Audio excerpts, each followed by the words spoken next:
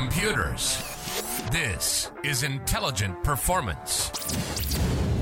Welcome to Intelligent Performance, where we are fanatical about excellence in human endeavour. And today we welcome culture specialist Shane Hatton, who's taken a look and researched and really dived into this whole topic of culture. What is it? How do you create it? And what are the genuine steps that you need to take as a leader, as a manager, as a business owner, or even just an interested employee? How can you create culture which really rocks in your organisation? We blow out a whole bunch of great myths in there. We really dive into what do we mean about world-class cultures, and ultimately it's about getting to the bottom of what's really about so you can create tangible outcomes in your company. Let's dive straight in. Shane, thanks for being with us. And where I'd love to start today is about this buzzword, world-class culture, buzzwords perhaps. Everyone kind of bangs on about it. Let's create a world-class culture. But I think it's so different depending on the industry, depending on the business, depending on what you're trying to execute or achieve, right? So tell us, when you talk about world-class culture, what are you talking about? I like that question because I think world-class is subjective. In the same way someone would listen to a presentation and go, was that a good presentation or a bad presentation? You'd go, well, I think it was great. Then another person might think it was awful. So 100%, I think there's a real lack of benchmarking in world-class, right?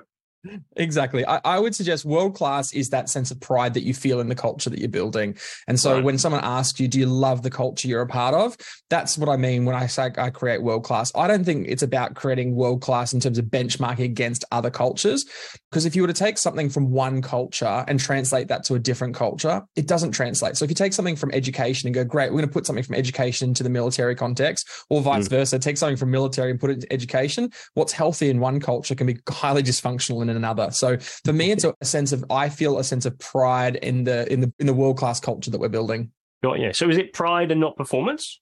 Oh, look, it can be both. I think as a manager who's leading a team culture, what do you really want? You want both performance and you want to feel actually proud of the team that you're leading. Oh yeah. Because I think I always find culture is a really interesting one, right? Because I'm intrigued to know, what's your perspective on what are the expectations people should have? Because I think it's an interesting one, right? Especially if you think about middle managers. Often, unless you've been blessed with having a really good boss, you kind of don't really know what's possible. You kind of just know what you grew up in, right?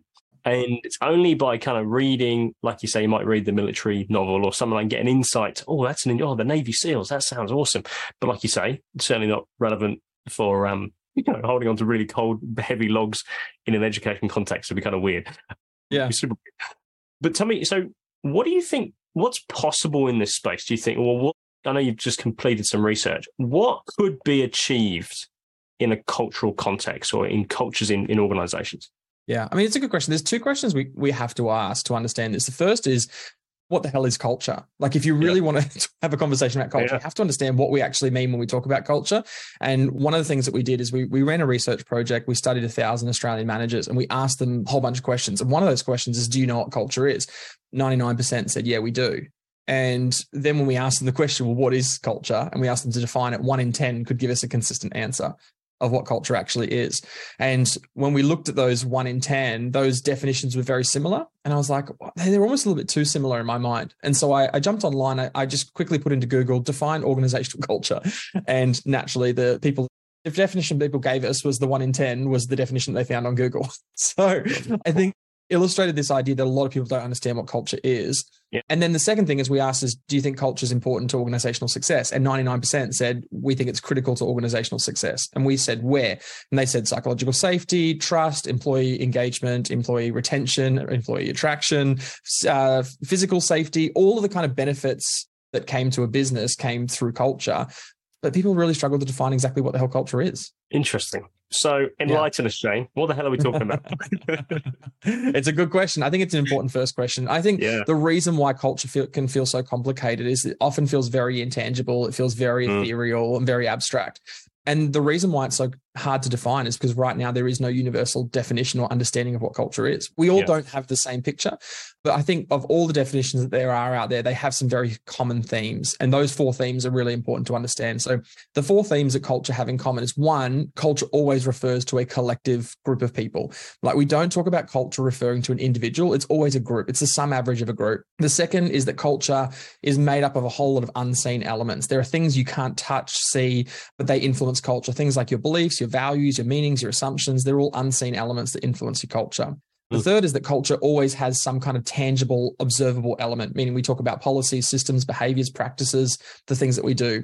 And then the final thing is that culture is learned from one another. So every definition always talks about culture as being something that we learn. So if you think about that as the themes, that helps us understand what culture is. Culture is essentially the way we show up into a team and observe kind of what's taking place in a team to try and make sense of the things that we can't see in the team, like their beliefs, their values. And then we learn from those things to adopt our behaviors in order to be able to fit within the collective environment. Okay. There's a bit in that, right? So there's a lot in that. I guess one of the most succinct ways I've heard culture talked about is basically it's how work gets done here, or how things get here. And I think it's really interesting that, because there's so much chat about culture often, and then actually how it actually works. And I think you see this a lot when you hire or get hired or go into a new business, right, or whatever. And on their Seek blurb, it's about blah, blah, blah, blah, blah, high performance culture. Oh, yeah, flexible. Blah, blah. You get there and it's like, whoa, this is totally different. And it's like, feels super, it's almost like it's a farce. And often I feel like leaders in organizations don't actually know either their culture. Is that what you find? Do you find it like there's like what they say and then actually what they do? Oh, that's always one of the biggest challenges for anyone joining a team is there alignment between our walk and our talk? Is there an alignment between who we say and who we espouse to be and who we actually are?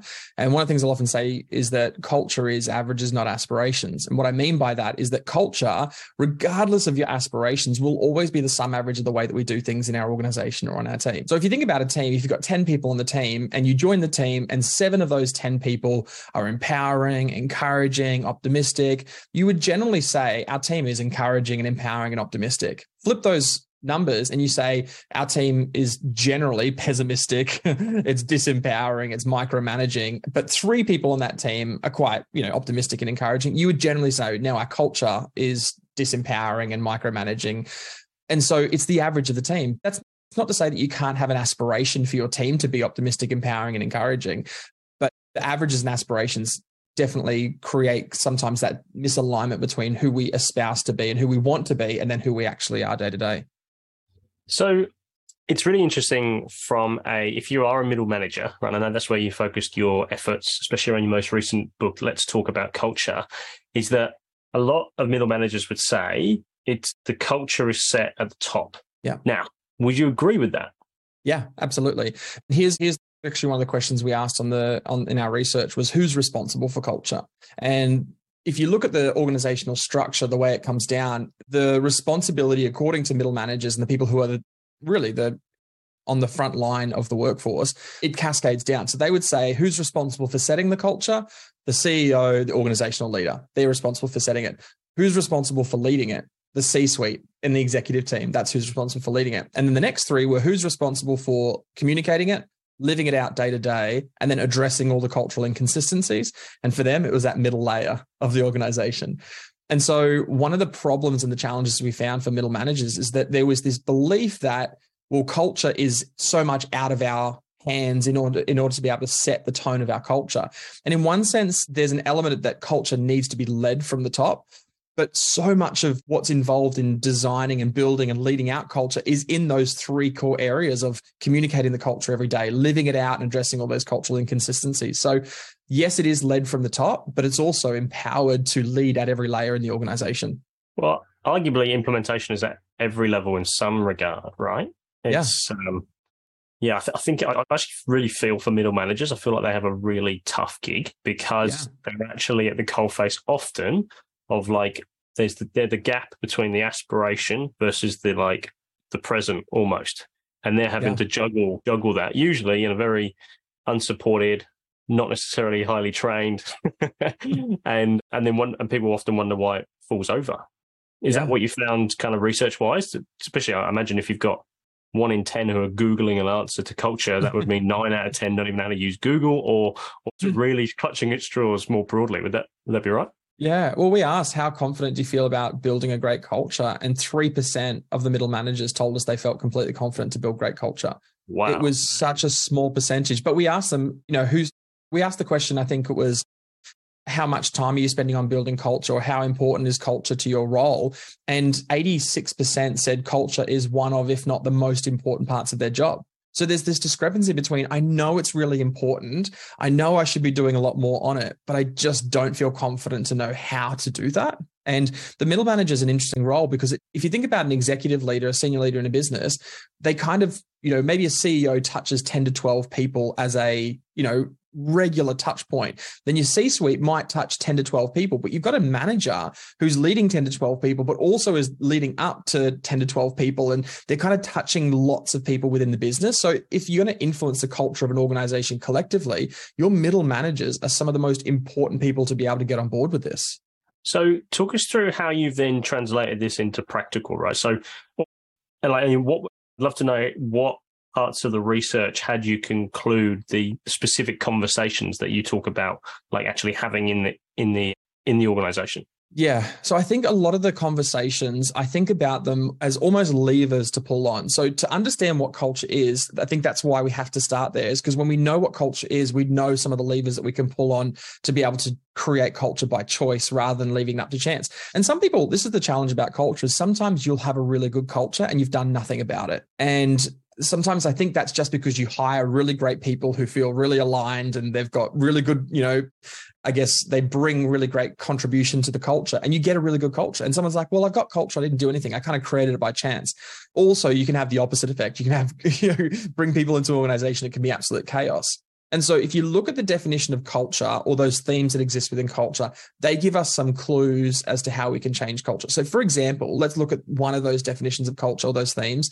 The theme is that culture has an unseen element to it. So culture has this underlying element of values and meanings and assumptions and beliefs. You can't see them, touch them, feel them, but they're influencing the culture of your team every day. So if it has an unseen element to it, we need to find a way of making those unseen elements more observable or more seen. So one of the ways we talk about that is to have an expectation conversation. And expectations, just this internal guiding principles and operating systems that we have for our life that we use to govern our own life and also judge other people against. And so when we show up into a job or into a role, we have these unspoken expectations. And I'll give you a good example of one. I was at a conference and I said to the team, like, what are some of your expectations? And one lady said, well, I expect that when someone goes to the tea room for morning tea, they would make me a cup of tea whilst they're making themselves a cup of tea. And I paused for a moment. I said, what's that about for you? And she just said, collaboration. And I just thought, that's the first time I've ever heard someone say something like that. But what I loved about that experience is that every time someone would go to the morning tea room and make a cup of tea and walk past her without one for her, internally, she was getting frustrated and it was annoying her. And I was like, you had an expectation of somebody else that was never seen, never observed, never spoken about. And as a result, it was creating this disconnect and disdain within you. So expectations is probably the most fundamental place to start for a team, is to go ask this question. What on earth do we actually expect of one another on this team? Interesting. So I think it's like critical in a marriage as well. And that's what I'm thinking about in terms of every relationship. Yeah. And I think it's a confronting conversation to have, isn't it? Because I think there's also the stated expectation then is actually the question is, I'm wondering whether that's the next bit, is whether the team agree to go and get that lady a drink. Otherwise, she could end up with like 5 cups of tea on her desk. So how do you translate, or how do you help people navigate that from stated expectation? Because often people, we have expectations when we go to a cafe, and if they're not quite met, then that can be, it can cause a bad review. So how do you translate expectations or stated expectations into actual, okay, well, here's what we're almost like committing to? Yeah. So I think expectations is a place to start. It's not a place to end. And part of the expectation conversation is designed to, number one, name them. So most of the time when you have these expectations, they're internal. So you've never said them out loud before. So if you say out loud, I expect you to get a cup of tea for me when you go to the morning tea room, almost instantly when you say that out loud, you go, oh, okay, maybe I don't really expect that of you. So it allows you to frame it as an expectation, but then it allows you as a team to challenge some of those expectations and go, okay, is this a helpful or an unhelpful expectation to hold? And one of two things will happen. You'll either collectively agree, yes, this is a good expectation. So the expectation example might be, we're in a team meeting. We have an expectation that everybody has the opportunity to be heard in our meetings. Is that a collective expectation that we can all hold together? Yes, absolutely. So this is a good thing. So then now what do we do with that? Okay, so for us now, we need to identify of all the expectations we have as a team, what are some of the themes that they all have in common? Like, how do all of our expectations align? And I think this is part of building great culture is about how do we find how our expectations have commonality. So, for example, we realize that a lot of these expectations have to do with the way that we communicate as a team or the way that we connect as a team. And we start to kind of imagine some of those kind of core themes. And often this is where organizations get values. So you've got organization values like trust and honesty and respect and all those things that people hate, right? The whole idea of values is that values are abstract enough that they incorporate everybody's sets of expectations. But the problem with values is that they're too abstract to know how you live them out every single day. And that's why we need to have a clarification conversation with the team. So that all sounds good in theory. Imagine though you've got a company which is like turning over, let's say, an attrition rate of even just 20% or even 15%, right? Just over healthy. During the COVID, we saw like 30%. Like, are you suggesting it kind of needs to be, like, how often do you come back to this question? Because it's also the culture. Yeah, I don't know. It just seems like, okay, that sounds great, but actually in practice, very, very hard to implement what you're talking about, wouldn't you say? You'd be surprised. I mean, part of the expectation conversation is you need to have it as you see elements of your culture that needs to change. So, for example, when you have this conversation initially with your team, it could be a 1 hour meeting that you catch up and say, hey, can we have a really honest conversation about where we're at as a team right now and what are our expectations of one another? I mean, I did this conversation with the team recently and they said, we've worked here for 5 years and we've never once had a conversation about what we actually expect of one another on this team. And out of that, they went, okay, here are some themes that are really important to us as a team. Our themes are that we have good interpersonal relationships, that our team meetings feel collaborative and innovative, that we go to each other when we have problems rather than create these back channels to kind of address conflict. And those were the things in their culture they wanted, but they weren't experiencing in that moment. It allowed them then to go, all right, now how do we actually start to shift some of those things that we don't like so it can become more like a team that we want to be a part of? Now, once that's done, the ongoing kind of shift and change happens over time. In 6 months' time, you might go, you know what? We're actually killing this. Our meetings are more innovative and collaborative than ever before. But we're noticing that this thing is creeping up in our culture where we're really struggling to get answers in emails within 24 hours. And we realized we never had a conversation about our expectations about emails. And so now we need to bring that conversation up again. Okay, really cool. So, all right, we'll come back to how do you stop it descending into absolutely a whinge fest. So, yeah. Let's go through. So you've got the clarification conversation. Then the next conversation is communication. So the clarification, I think, just add one last piece on that is the whole purpose of the clarification conversation is to make what I would describe as the invisible observable, which is how do we take some of the things that seem really abstract? For example, let's pick an area like collaboration and let's think about a theme of collaboration. You go, all right, Michael, I want you to go to work tomorrow and be collaborative. But what's the first thing that you do? Like if you had to answer that question, what's the first thing if you want to go to work tomorrow and be collaborative? Talk to my colleague and tell her what I'm doing and see if we can involve her in doing it. Right. Like that. Yeah, exactly. And so that's absolutely collaborative. But I might say, well, to me to be collaborative, I'm going to set up a Teams chat and channel to be able to talk about some of our projects. We have two very different perspectives of what it looks like to be collaborative. And so clarification is all about us as a team agreeing what are the 3 to 4 things that if we did these things consistently over the next 3 to 6 months would result in a shift towards the culture that we aspire to create. Wow, that's cool. That would be a game changer for a lot of organizations. Like even just those initial steps, right? You getting it out in the open, that transparency. And I think that would probably be, if for some teams, really tricky to do as well, having that safety to do that. Maybe it's also going to look different within the business as well. Because if you think about a bank, let's pick banking as an example, we might say, well, we've got a culture of flexibility and it's an aspirational culture from the that's being led top down. And you go, well, great. Well, what does flexibility mean to someone who's working in IT versus someone who's working in a branch? So, well, maybe the person in IT, they can work from home because their whole job can be done remotely. But you might not say to that person who's working in the branch, well, you can just work from home because you're customer facing. And they might say, well, we don't have a culture of flexibility. I'm like, well, you do, but flexibility has to look different from team to team. But that requires a leader at the local level to say, what does flexibility actually mean to us as a team? Maybe for the branch teller, it's flexibility means flexibility and the ability to create new systems and processes or to innovate about the way that we kind of serve our customers. I think it's an ongoing issue, especially a hybrid working, right? And the onset of COVID, I think there's a lot of, I had a friend of mine, it was quite some time ago now, it was about a year ago. And I remember he's just finished a job. Yeah, I won't say where. Anyway, he just finished a job. I was like, what are you looking for next? And he said, anything to work from home. That was his answer. I was like, that's such a strange answer. But I think from someone who'd been stuck going into the office, he literally, he now wanted the opposite. But, he was just pulled to whatever was the opposite. And I thought that was a really interesting response. And that would suddenly become his top criteria. So it's, and I guess, are you seeing that more and more, given that these organizations, I think I spoke to an engineering CEO and he was like, we used to just take culture for granted because we would build it as a byproduct of being in the office. And now it's like, oh, crikey, we don't see our teams anymore so much. And so how do you see, is it a whole different ball game, or is it maybe even more important in this kind of hybrid world? Yeah, it's really important. So one of the elements of culture is that culture is learned.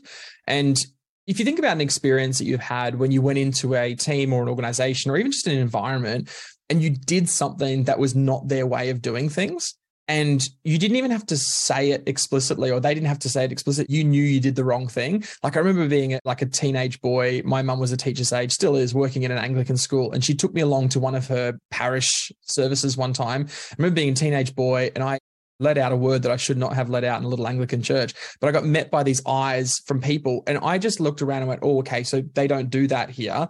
And they never said a single word to me, but it was just that learned element. And you see that woven through teams, right? So when you're working from home, where do you get that? Well, you get that through Teams meetings or you get that through Zoom meetings. But then if you're not interacting with people on a day-to-day basis, you're not getting that. So you're getting it from your home or your family or the people you're around. And you're building a way of doing things that's not bumping into another person's way of doing things. And you can't build culture on your own. So in one sense, we're losing some of the learned characteristics by creating a group way of doing things. And in other ways, we have to be more intentional about doing that. I mean, if I ask you the question, do you think culture, according to middle managers, was better or worse as a result of COVID? What would be your senses? Do you think COVID helped or hurt people's culture? Oh, across the gamut. Yeah. I reckon they would have said it's helped. Yeah. 2/3 said culture helps culture. And I was curious as to why. And I've had a lot of pushback from people about the statistic. And I'm fine with that because look, the research is the research. I'm not saying that it's my opinion and it may not be a perspective of a lot of people. But one of the reasons why I think people said that based on my conversations I've had with people is, number one, as a result of working from home during COVID, managers needed to be a lot more explicit than they've ever been about their expectations for their team. They needed to say, hey, here's what I need from you. I need to see these results. I can't see you in person. So here's the outcomes rather than the output. And as a result of that, people went, oh, great. I've got a lot more trust and autonomy and freedom, and the expectations are clearer. And the behaviors that were acceptable and unacceptable were made really explicit. So they said, if you're working from home, here's what we need to see, and here's how that needs to look. And so as a result of that, people go, okay, I am clear on what the culture of working from home is and what it looks like. And I think that helps people. I think it would be probably the opposite, maybe, for those who've had their companies implement tracking software, et cetera, where actually it's the epitome of like not trust. And now we're going to watch you. And I think that's a really interesting thing, really tempting. And almost a logical move from many organizations. Go, of course you want to monitor your team because that's what effectively you do that in the office. But what the cultural message it sends outside of that is really brutal, actually. Yeah. Well, look at Netflix. So Netflix is touted as having one of the greatest cultures, and they were known for their culture deck. And one of the things they talk about in their culture deck is this culture of freedom and responsibility. And the freedom and responsibility culture means that you have high freedom in your role as long as you have the responsibility that partners with that, which means that if you want to work from home. If you want to start at 10 o'clock in the morning, start at 10 o'clock in the morning.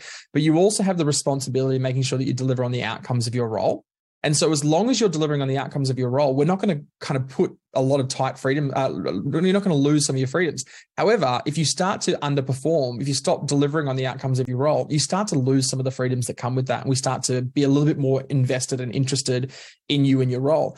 And I think that's what a lot of people having to do. They're having to shift their focus from my job was to monitor your output, which is an old way of thinking, to I think what great leaders are doing now is my job is to make sure that you're responsible for the outcomes of your role. And as long as you deliver the outcomes, I'm going to empower you and give you the freedom to be able to deliver on those outcomes. Awesome.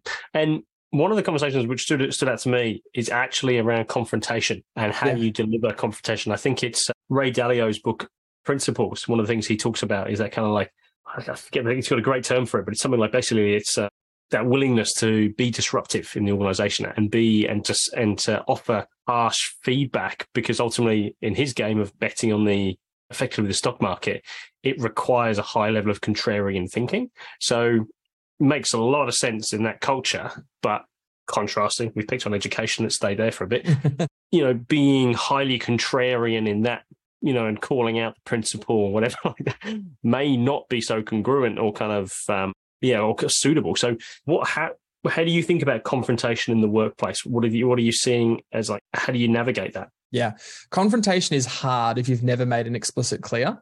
So if you've never told people this is what's expected of you, to then confront them when they get it wrong is actually a really difficult conversation, because you have to do both things at the same time. If we've, as a team, have collectively agreed that this is the aspiration that we have, and this is what that looks like in practice, then when any single person on the team steps outside of that, the confrontation conversation actually becomes quite easy, because it's not, hey, you did this. It's, hey, we agreed to this and that's not happening.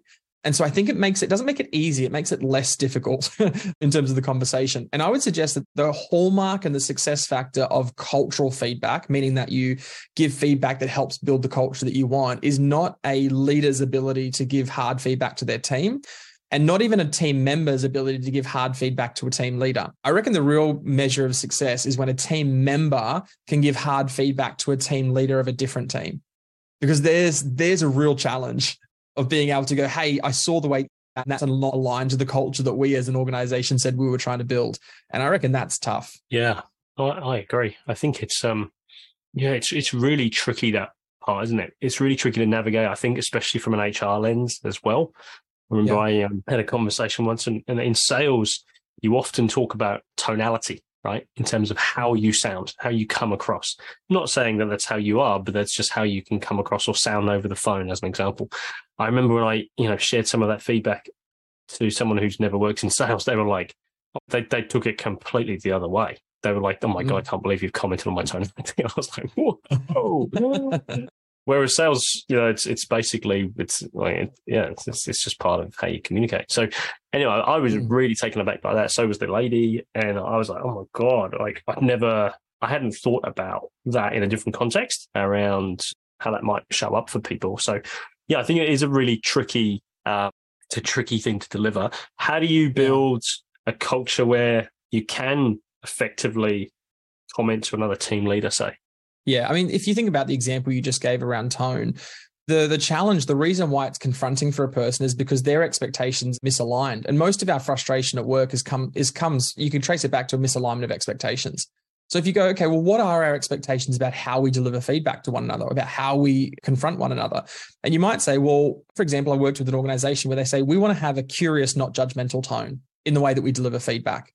And that language, and we kind of skimmed over what you said before, that communication conversation, and that's all about creating day-to-day language that helps people talk about culture in a way that feels natural to them. So let's take that phrase, we want to be curious, not judgmental in our tone. When you have to deliver a hard piece of feedback to someone, it's not saying, hey, I don't like the way that you gave me that feedback. That's kind of like, it seems personal and it feels more subjective to that person. But when you say, hey, can I make an observation about the way you delivered that feedback? One of the things that we said as a team we wanted to do was create feedback that felt curious and not judgmental.